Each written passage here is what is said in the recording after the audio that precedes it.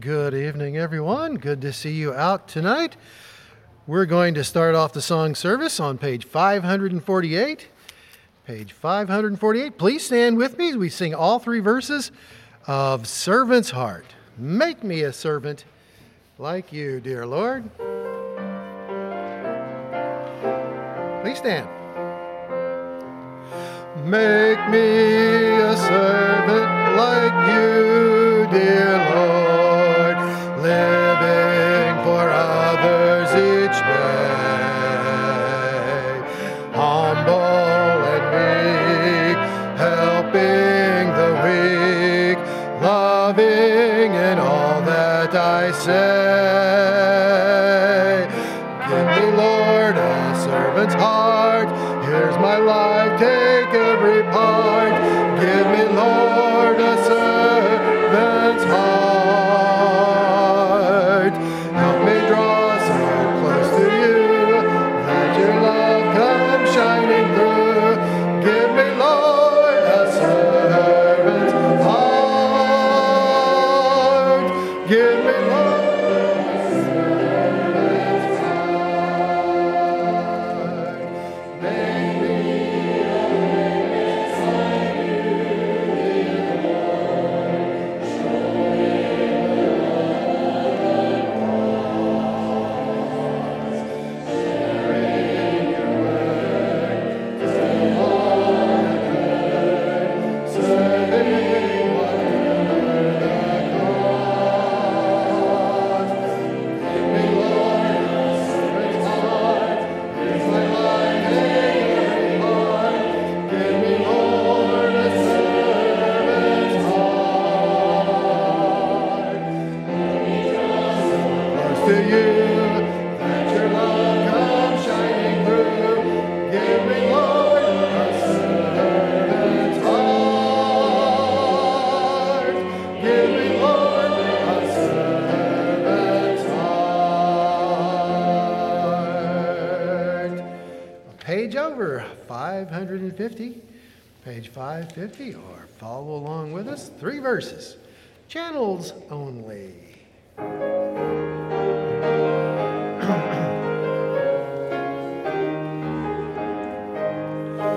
How I praise thee, precious Savior, that thy love laid hold of me. Thou hast saved and cleansed and filled me, that thy light channels me.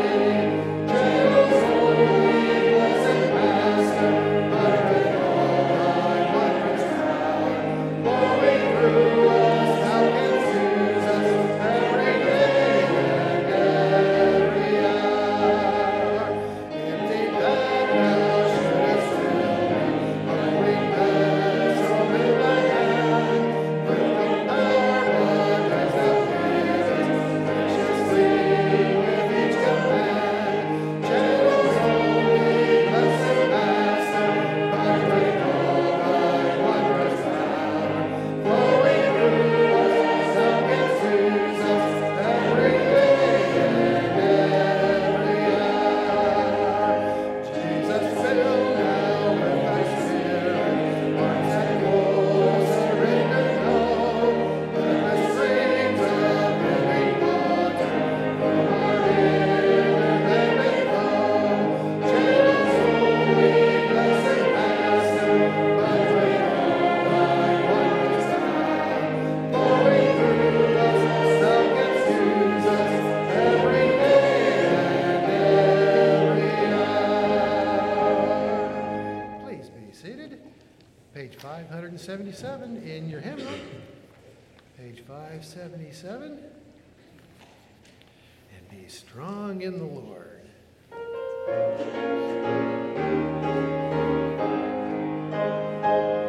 Be strong in the Lord and be of good courage. Your mighty defender is always the same. Mount up wings as eagles ascending. Victory is sure when you call His name.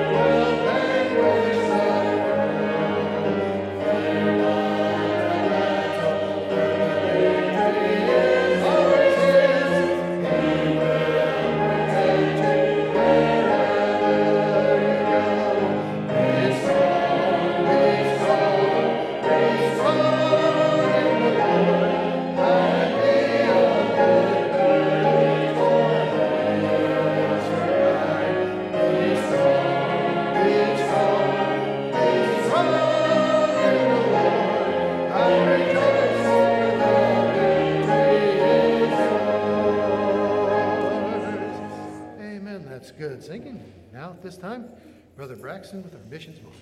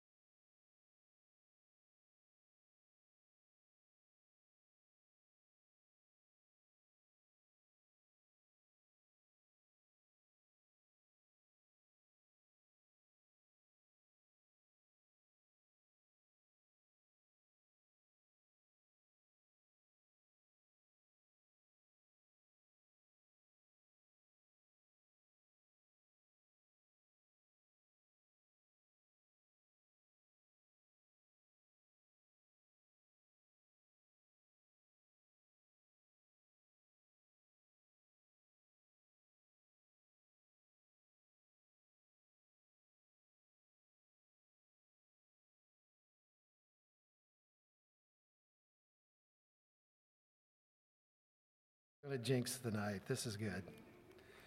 Page 93. This is becoming a weekly favorite now. Bow the knee. What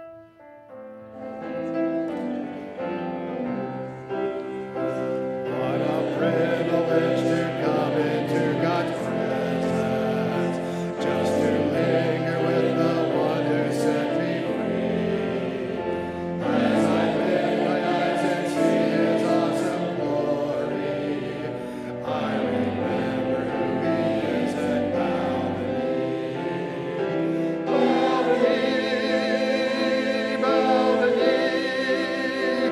He is King of all the ages, bow the knee. God alone on his throne. See him high and lifted up and bow the knee. Kneel before him, all adore him. As you live to love him more, bow the knee. Okay, go 100 pages back pretty much to 192. 192. Complete in thee. Somebody's got a new favorite, it looks like. Okay. Verse 4. So, verse 4, page 192. Savior, when before thy bar, all tribes and tongues assembled are. Among thy chosen will I be, at thy right hand completed be. Be justified, O blessed God, and sanctified, salvation wrought. Thy blood and pardon bought for me, and glorified I too shall be.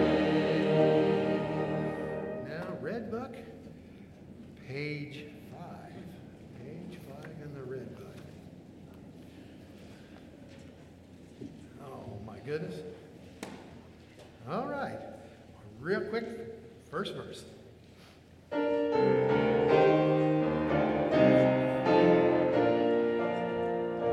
Page 5. Okay. I mean, that's a good song. That's a good song. I like that one. Oh, for 1,000 tongues to sing. Oh, for 1,000 tongues to sing my great Redeemer's praise. The glories of my God and King, the triumphs of his grace. Okay. Page 60 now in the blue book. Page 60. Oh my goodness. All right, it is well with my soul. Let's hear some parts on this one. When peace like a river attendeth my way, when sorrows like sea billows roll, whatever my lot, thou hast taught me to say, it is well with my soul. It is well with my soul.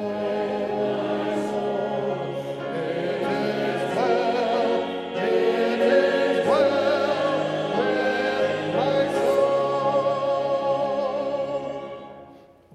Ooh, I like that song. Page 1 in the blue book. Page 1 in the blue book. Servant's heart.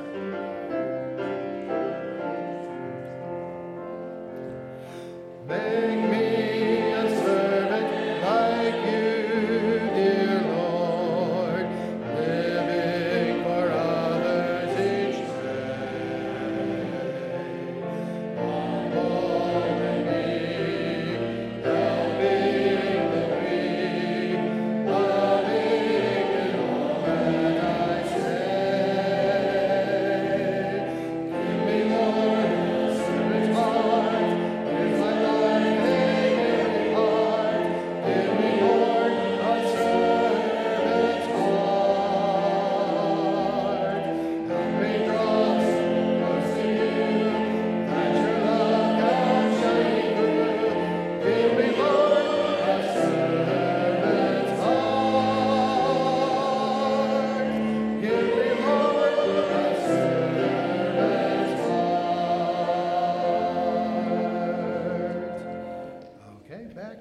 Book, page 527.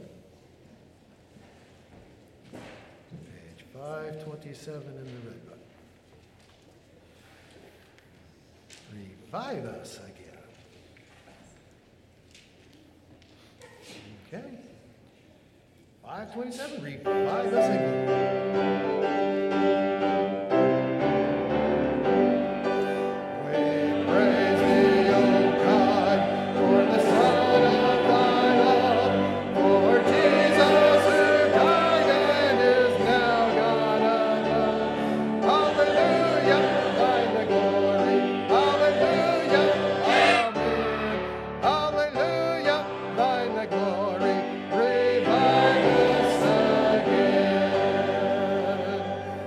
Expecting that on the Alleluias as well.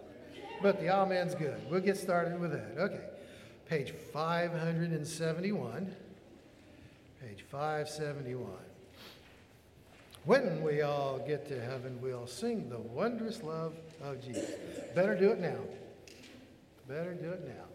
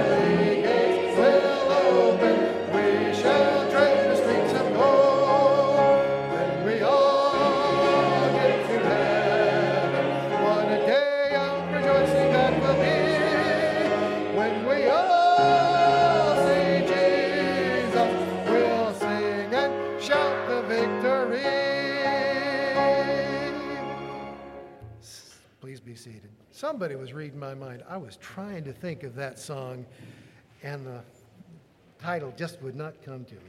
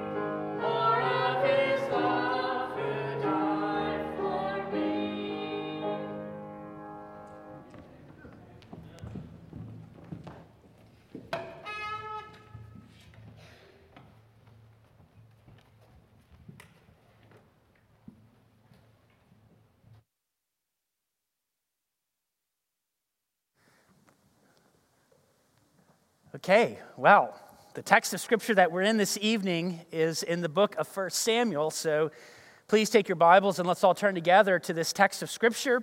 And last Sunday, Pastor Josh was dealing with this text of Scripture. Didn't get as far as we're going to get into this evening, but the story that we're talking about is a very important part of the story of Saul and David. And the reason that it's an important part of the story of Saul and David is because this is the back story to how Samuel became the person that he is in that story. And we think about during the time of the judges and how chaotic things were in Israel at that time. And out of that chaos, God raised up a man who would be a faithful prophet for several generations. And the story as to how that man got into that position is in fact a fascinating story. And we cannot appreciate this story without looking at the story of Hannah and her faithfulness despite some tremendous turmoil in her life. So 1 Samuel chapter 1, we're going to start in verse 24, and then we're going to work our way. We're not going to read the entire prayer of Hannah, but I want us to look at this text together. Here's what it says. And when she had weaned him, she took him up with her, with 3 bullocks and 1 ephah of flour, and a bottle of wine, and brought him unto the house of the Lord in Shiloh. The child was young. And they slew a bullock and brought the child to Eli. And she said, O my Lord, as thy soul liveth, my Lord, I am the woman that stood before thee here praying unto the Lord. For this child I prayed, and the Lord hath given me my petition, which I asked of him. Therefore also I have lent him to the Lord as long as he liveth. He shall be lent to the Lord, and he worshipped the Lord there. And Hannah prayed and said, My heart rejoiceth in the Lord.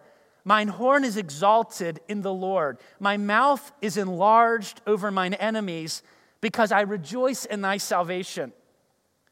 There is none holy as the Lord. For there is none beside thee, neither is there any rock like our God. Talk no more so exceeding proudly. Let not arrogancy come out of your mouth. For the Lord is a God of knowledge, and by him actions are weighed. And I was going to stop there, but you know what? I think I'm just going to keep reading because her prayer is such a beautiful and powerful expression of triumph in the midst of great turmoil. In verse 4, he says, or she says, it is written, the bows of the mighty are broken, the bows, and they that stumbled are girded with strength. They that were full have hired out themselves for bread, and they that were hungry ceased, so that the barren hath borne 7, and she that hath many children is waxed feeble. The Lord killeth, the Lord maketh alive. He bringeth down to the grave and bringeth up.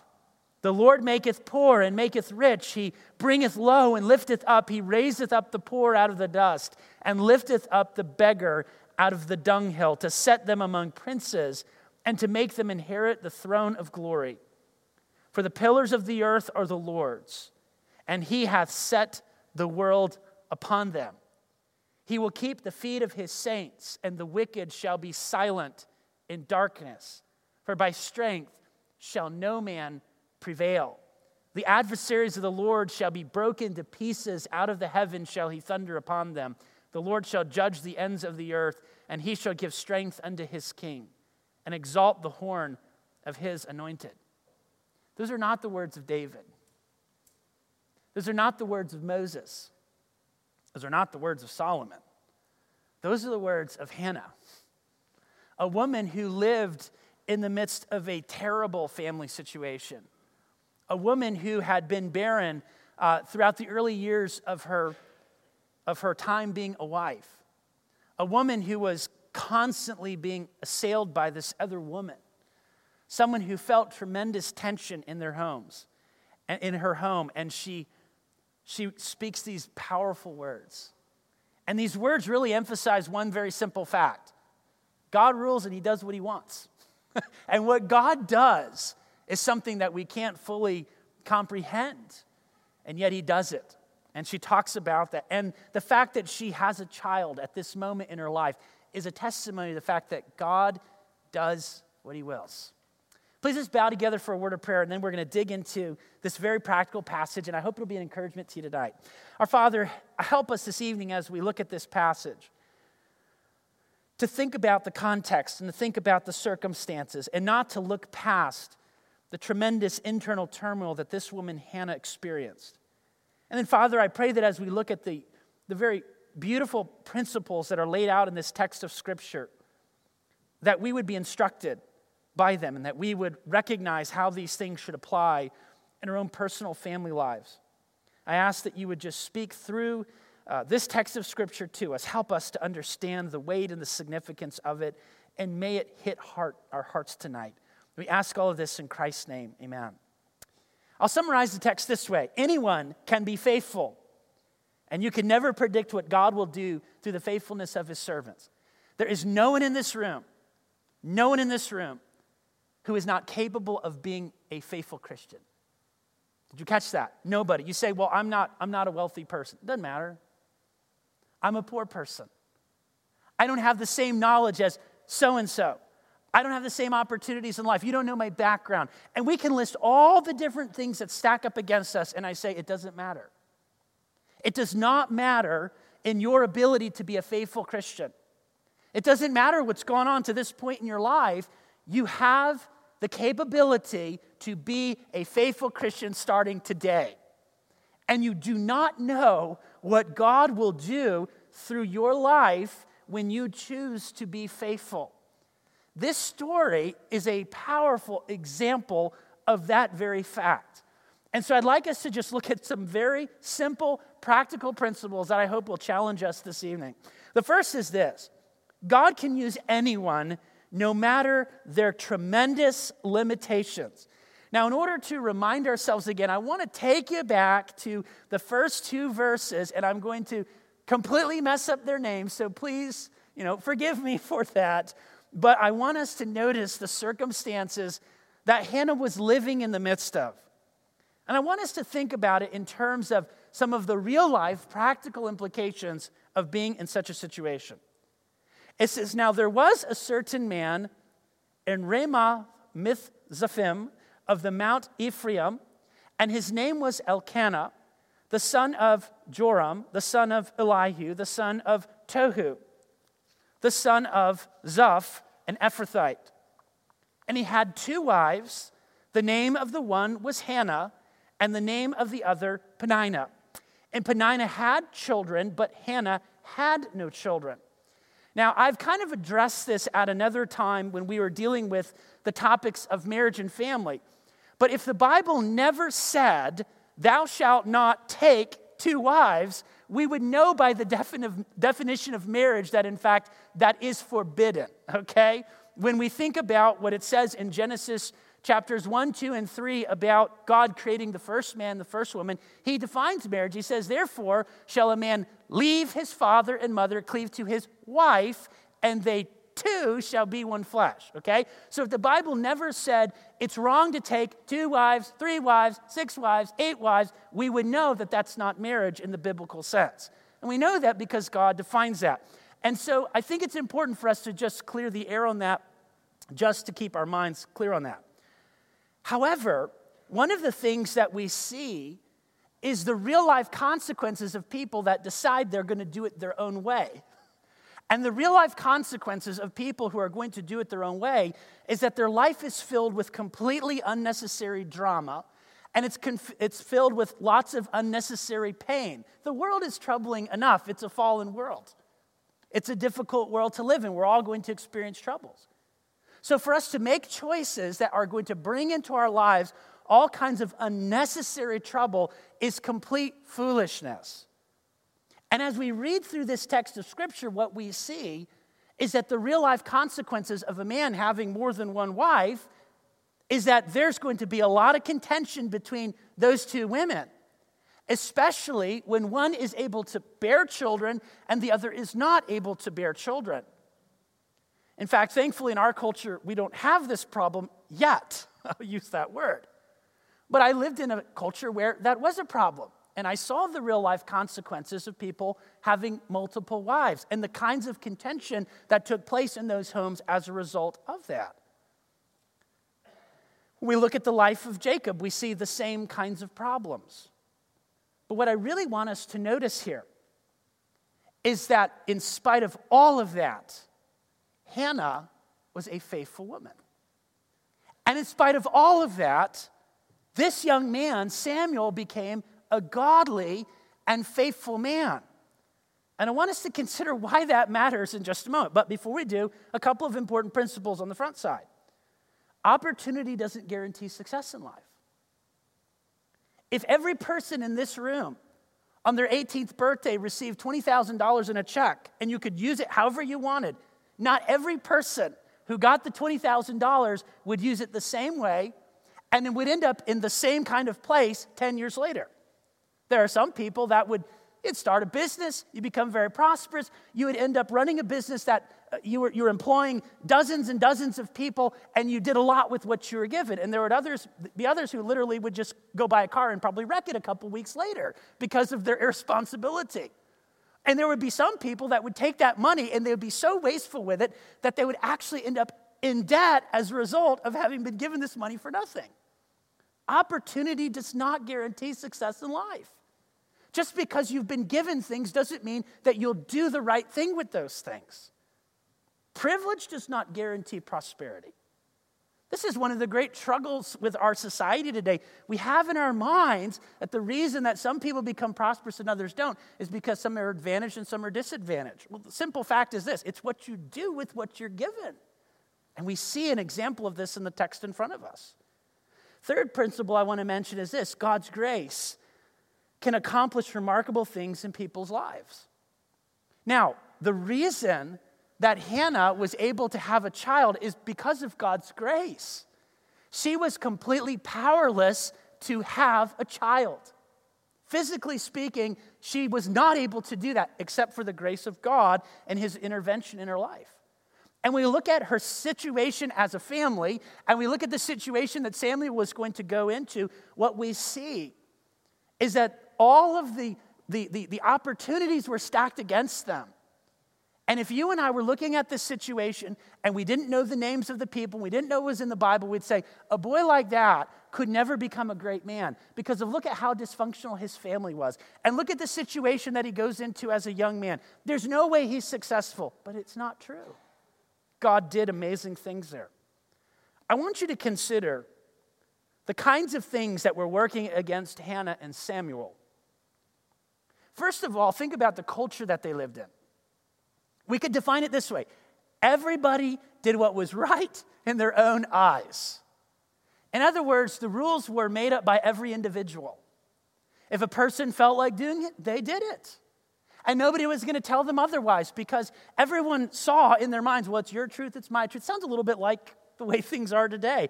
A very hedonistic, a very unprincipled culture. Some of the most tragic stories in all of the Bible, we read about them in the book of the Judges.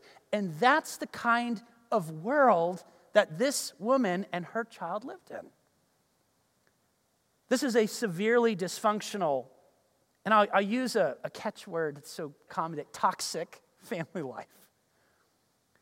I mean, could you imagine as a child having two ladies in this house who are constantly at each other? And you know that your dad loves your mom and loves you, and this woman despises your mother, and her children despise you. You say, well, that's kind of complicated. Yeah, some people live that way today, unfortunately. That's their life. And we look at a situation like that, we say, that kid is going to be so wounded as a child, they'll never become a success later in life. They'll never be able to get married and raise a family, and they'll never be able to have a stable job because they have so much working against them from the time that they're a child. But you know what? That's just not true. It is often true, but it's not always true. Even though the deck was stacked against them, he overcame those things. Think about the stigmatization of her being barren. She had to carry this weight that though she was married and had been married for many years, she had no ability to have children. And everybody knew the problem wasn't with her husband because obviously he'd fathered several other children with this other woman.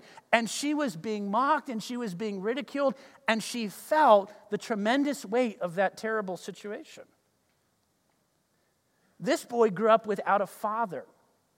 Eli wasn't his father. He was raised by a man who was an undisciplined father. How do we know that? We know that because of the kinds of children that Eli did raise. Hophni and Phinehas were very evil men. When the Bible describes the kinds of things that Hophni and Phinehas were involved in the tabernacle itself, they were absolutely scandalous, very evil. And so here is this young boy who is living with Eli, a man who raised very disrespectful young men who are involved in all kinds of debauchery in the very tabernacle themselves. And here is this little boy growing up in such an environment. What do you think this young boy was exposed to at such an age? Doesn't sound like he's got a lot of opportunity, does it? His older brothers were evil. And I say they weren't really his brothers, but they were like his brothers. They were evil and exposed him to terrible things at an impressionable age. And he witnessed religious hypocrisy at a young age. You know how many young people walk away from church because they say, yeah, I saw hypocrites in the church, I don't want anything to do with it. Do you think Samuel saw hypocrisy? Now, why do I bring out a point to these things? The hedonism of the culture, the dysfunctionality of his family, the fact that his mother had been barren before, the fact he grew up without a father, the fact that he was raised by a man who was a horrible father, who had older sons who exposed him to all kinds of evil, and he saw all kinds of hypocrisy. It's because those are the things that this young man experienced. And these are all the kinds of things that people say, well, that's why I'm not a Christian. That's why I'm not involved in the church. That's why I've walked away from these things. And you know what people do? Rather than taking responsibility for their own actions and looking at the facts and saying, is this true or not true? They want to push off that responsibility on other people. And the reason I bring this up is to simply say this. Even though everything was against him, Samuel became a great man. One of the greatest men in Israel's history, at one of the darkest times in Israel's history. And we know the story of Saul. Saul was a very unprincipled, a very self-centered king. But as long as Samuel was alive, Saul was kept in check.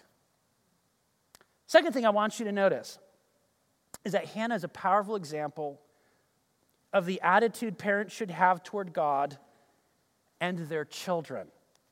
Now, this is an interesting point that I do not want us to miss. In her culture, people had a very wrong view of children. Now, how do I know that? Well, I know that because they wanted kids for extremely selfish reasons. Why did Rachel and Leah want to have kids? Oh, because they wanted to raise them up for the Lord. That's not why they wanted to have children. They wanted to have children to earn the favor of their husband. They wanted to have children so that they could be stronger than the other woman.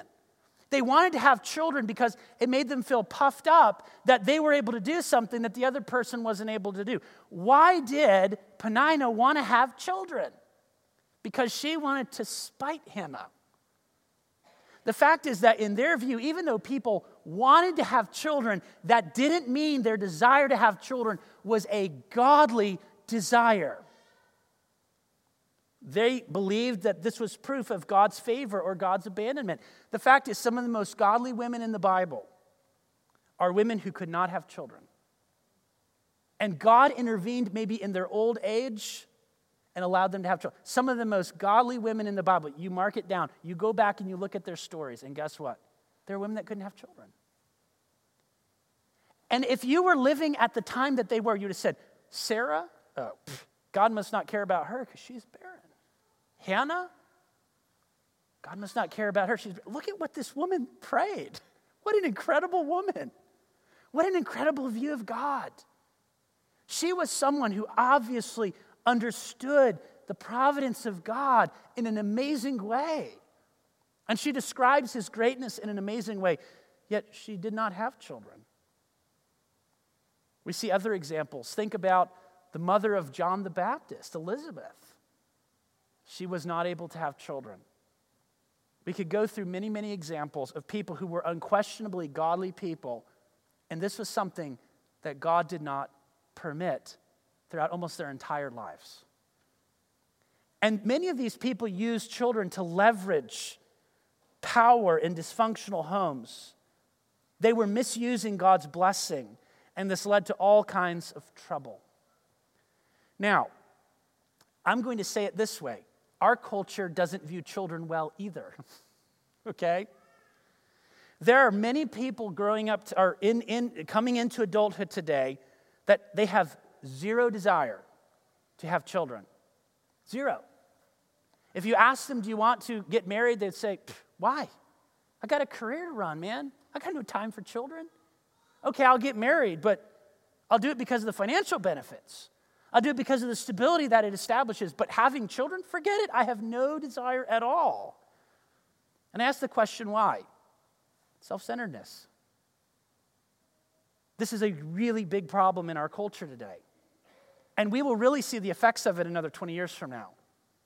Because as these young people get older, they're going to go past the time where they can have families, and then they're going to be old, and there'll be nobody to look out for them, and we're going to have masses of people in such a situation. That's just a total side note. But we could go on the other side as well. There are people that want to have children for the wrong reasons too. There are many people that want to have as many kids as they can, not because they want to invest in their lives and send them out to serve the Lord, but because of some self-centered reason that is somewhat similar to the kinds of reasoning that we would have seen in the lives of Aaliyah and a Rachel and a Penina. And so it's not about your desire to have or not have or how many to have or when to have. It's about why. That really is the question. Why do you want to have children? Why don't you want to have children? Why don't you want to have more children? What's going through your mind? What is the motivation? And I'll put it this way, very simply. We need to view children as a gift and as a sacred trust to be stewarded for God's glory. I think about Malachi, and in Malachi, there is a big-time problem going on in Israel, and the problem was that men were putting away their wives. And he says, you've dealt treacherously with the wife of your youth. And then he says, here is the explanation as to why you have dwelt treacherously. He says, did not he, being God, make two one? And why did he do it? To raise up a godly seed. That's what he says. In other words, God created marriage, and God brings people together so that they can prepare the next generation to follow him. I'll say more about this in a moment, but we will move on to truth number 3. Hannah is a powerful example of someone who followed through with her commitment and praised God as she did it. In verses 24 to 28, it says, when she had weaned him, she took him up with her with 3 bullocks and 1 ephah of flour and a bottle of wine and brought him unto the house of the Lord in Shiloh. And the child was young. Now, when he says that the child was young, the question is, well, how old was this child? Well, if you've nursed children, ask yourself the question, when did you stop? When did you stop nursing your child? Well, that's about how old Samuel was. So he's like a toddler. He's a little kid. He's getting to that point where, he probably didn't really have much of an understanding of what was going on. So we're talking about a child that's 2 years old, maybe 3 years old. I don't know. I don't know what their cultural customs were, okay? But we're saying he's a little kid, okay? A toddler. She says, I'm going to take my child and bring him to the tabernacle, like I said. She comes up and she says to Eli, Lord, as thy soul liveth, my Lord, I'm the woman that stood by thee here. Praying unto the Lord, this child I prayed, and the Lord hath given me my petition, which I asked of him. Therefore also I've lent him to the Lord. As long as he liveth, he shall be lent unto the Lord. And she worshiped the Lord there. Now, Pastor Josh mentioned this last week. She could have easily said, hey, I made a deal with God. He gave me the child. I think I'll just hold him for myself. She didn't do that. She could have said, well, I'll wait till he's a 10-year-old. I'll raise him, I'll wait till he's 12.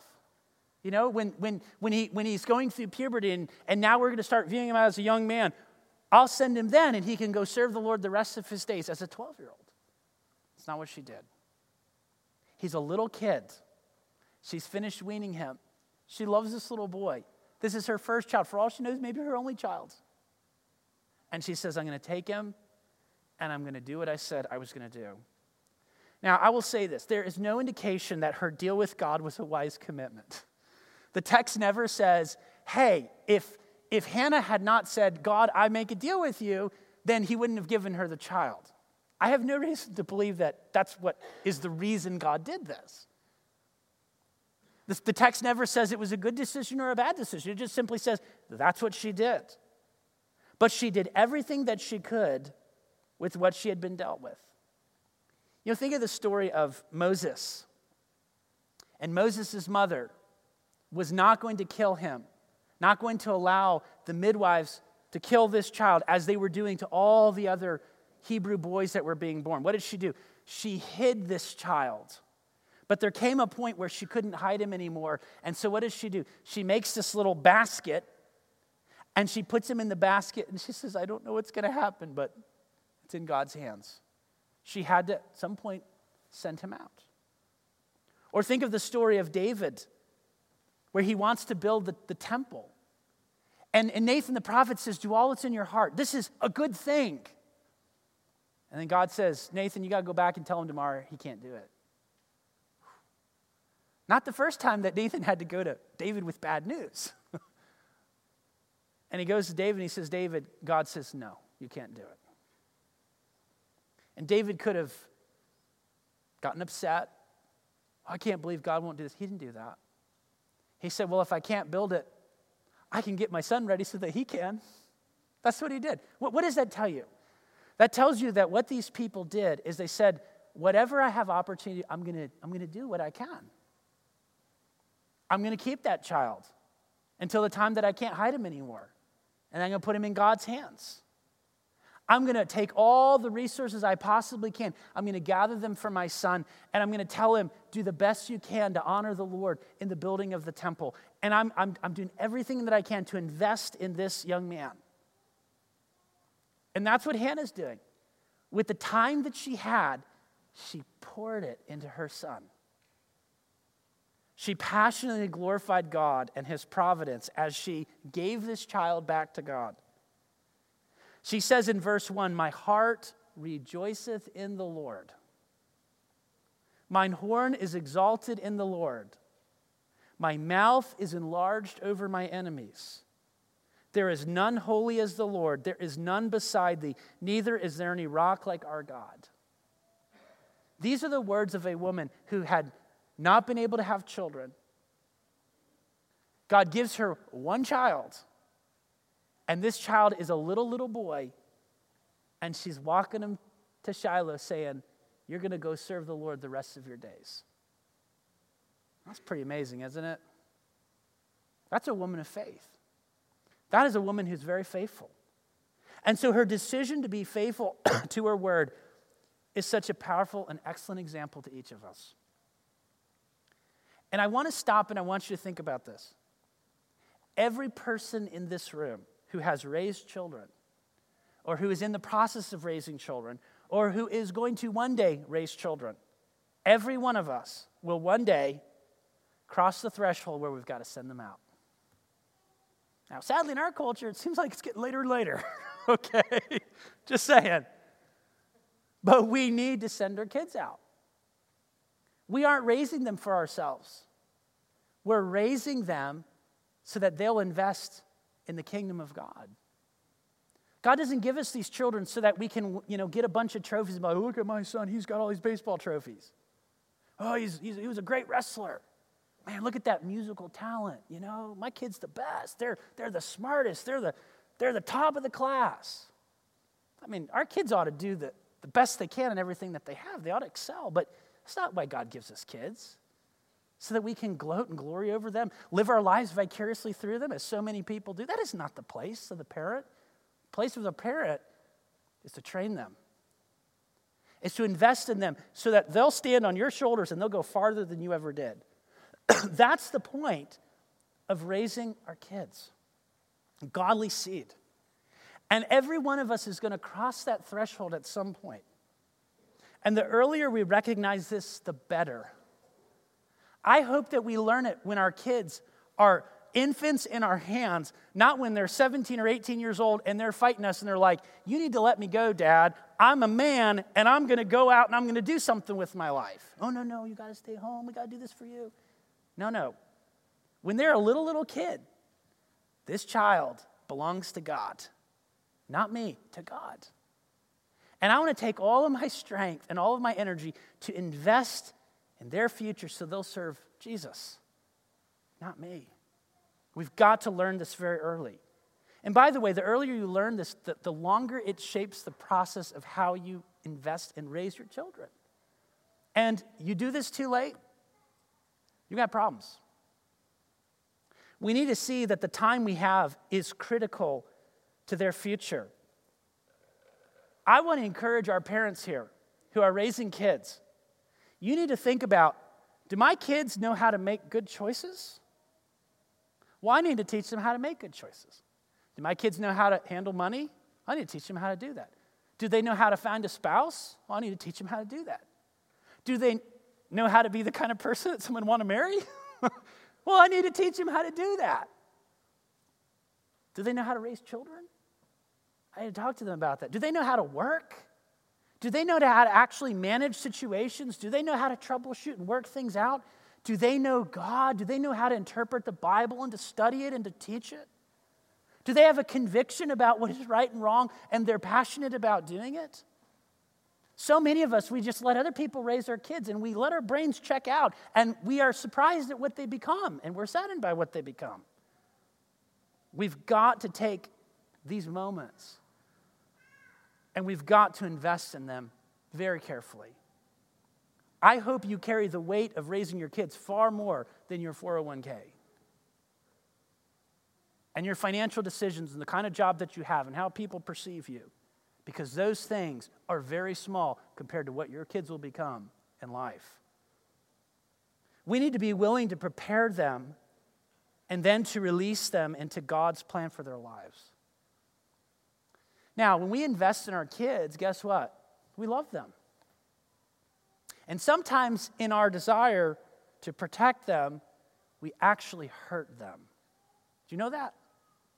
If we hover over our kids and we never let them make decisions, and we never let them experience consequence, and we're constantly hovering over them, guess what we're doing? We're crippling their ability to go out and to be responsible and strong adults.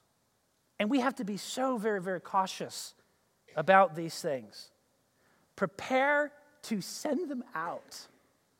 I love that psalm where it says that children are like arrows in a hand. And he says, happy is he who has his quiver full of them. Well, what do you do with an arrow? You point it, you pull it back, and you let it go. And guess where it goes? Where you pointed it. And that's the way children are. And the fact is, if we will raise our children wisely, we will experience the sweet blessings and benefits of God's working in and through their lives. The last thing I mention is we should rest in God's grace and rejoice in what he does in their lives. No parent in this room is perfect. No parent in this room is close to perfect. We are all very, very fallible people. The fact is, every one of us brings baggage to how we handle situations. Every single one of us is in the process of learning how to do this while we're raising our kids. I mean, you ask everybody that's raised their kids and sent them out, and I guarantee you, every one of them will be like, yeah, I learned so much really late. Every single one of those who have raised their children. We're all in this process. And we're learning as we do it. And the fact is, we don't have all the answers, and we don't have all the strength. We need the grace of God. And you know what this passage of Scripture shows me? It shows me that God's grace can overcome unbelievable situations. Everything statistically that would have caused Samuel to be a casualty as an adult, all the things, and we know the statistics in our society. where people get involved in drug use and people end up in prison and people end up in all kinds of issues. I mean, Samuel hit every single one of those things. He really did. But that's not what he became. Why? The grace of God. We need to pray for our kids. And we need to thank God for his grace because he will work through our feeblest of attempts. He really will. You say, well, Pastor, how do you close all this? Let me give you some final thoughts. The first is don't allow yourself to have a victim's mentality. We have way too many people in our society that rather than just taking responsibility and saying, what's in front of me, what can I do with what I have? Well, I grew up with this kind of a problem. Okay, so you did. But that's in the past. What are you going to do now? What are you going to do now? What's in front of you? What opportunities are in front of you? Well, take them. Do the best that you can with them. Find somebody else who is not acting like they're a victim and learn from them. Samuel didn't live that way. He moved forward. He was a faithful man. Number 2, realize that God's grace is rich and available to all of us. Now, when I use the term grace here, I'm not talking about the grace that gives us salvation. By grace are you saved through faith. I'm talking about the grace that God gives us on a day-by-day basis that strengthens us and sustains us and gives us wisdom and works in spite of us. We need this daily grace. And God's grace is rich and it's available, and every person in this room has access to the throne room of grace through the Lord Jesus Christ. Third, be cautious about your commitments and be faithful to your word. I personally, this is just my opinion, and I could be totally wrong, but I don't think that Hannah should have made that commitment. That's just the honest truth. Nobody told her she had to. There was certainly no command in Scripture that she needed to do that. It wasn't like God said, okay, you got me. I'll give you a child because you made the promise. Never says that. But you know what she did? She followed through. Are you a person of your word? Do you follow through with what you say you're going to do? We better think twice, maybe 3 times before we make a commitment. But when we do, we ought to be all in. Fourthly, do the best you can with what you have. Fifthly, view your children from a biblical perspective. Lastly, let's purpose to be faithful in these areas. If you've raised your kids, pray for them. And pray for all these families that are raising theirs. And pray for our young people, because one day they're going to have families too. We pray that God will raise up strong families, vibrant families, families that are preparing their children for the future. That's what we should desire. Let's bow for a word of prayer and ask the Lord to teach us from his word and to help us to be strong to do these things. Lord, as I think about the text in front of me, I'm so thankful for the example of Hannah and Samuel. So much was against them. So many things that statistically would make you never think that Samuel could have been a great man who was stable and used mightily of you. Yet he was. And I pray that if there's somebody in this room today who has felt like their past and the dysfunctionality of their childhood or their early adult years is something that keeps them from being able to serve you, I pray they'd recognize it's not true. And that they would take what they have right now and they would invest to the very best of their ability in what is available to them today. And Father, I pray that you will strengthen our families who are raising small kids. Help them to not give up. Help them to invest wisely. I pray that we would see the rich blessings and the advancing and building of your kingdom through the generation of young people being raised in this church right now. I pray for our older parents as they look at the lives of their children, and some of them look with great joy and some of them look with great sadness. I pray that they would just continue to pray for them and that they would be the example that they can when the opportunities arise. And I pray that if there are families in our church who have wayward children, who had access to the truth as young people, and they know what is right and they know what is wrong and they know the gospel, I pray that in your kindness and in your mercy, you would work in their lives in a way that's far bigger than any one of us can. And I pray that you would draw them back to yourself. And I pray that there would be a day that some of those young adults will turn back to you and live lives that are valuable and purposeful in spite of seasons where they were not who they should have been. Father, I pray that you will help us to take the words of these scriptures and to really use them for your honor and glory. We ask it in Christ's name, amen. Okay, well, let's pull out our hymn books, please.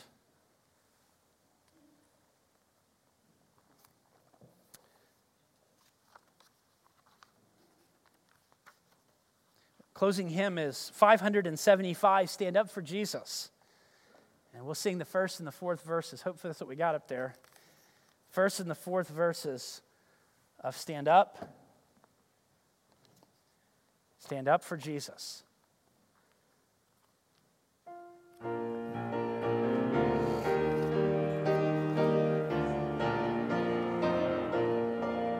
Stand up for Jesus, ye soldiers of the cross. Lift high his royal banner, it must not suffer loss.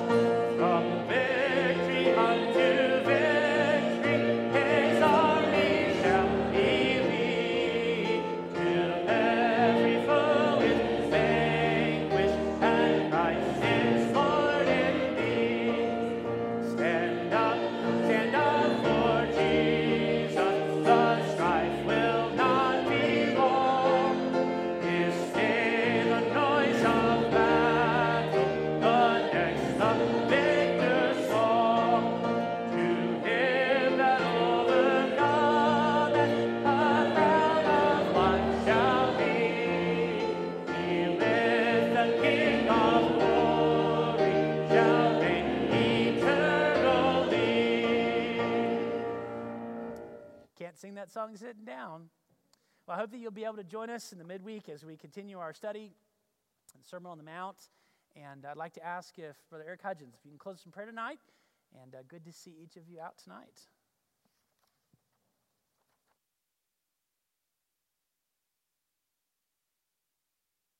Let us pray. Dear Heavenly Father, thank you for your word, Lord. Thank you for the lessons that we've learned with Hannah, Lord. We ask you that you will guide us when it comes to raising our children, Lord, that we too will be like Hannah and preparing them to glorify you, Lord, whether that be in the ministry or in the industry, Lord. So we ask that you will guide us gently through the process. We thank you for the blessing of 18 years, sometimes more, sometimes less, Lord. We ask that you will guide us home safely tonight and bring us back again on Wednesday. Thank you for everything you provide. In Jesus' name we pray. Amen.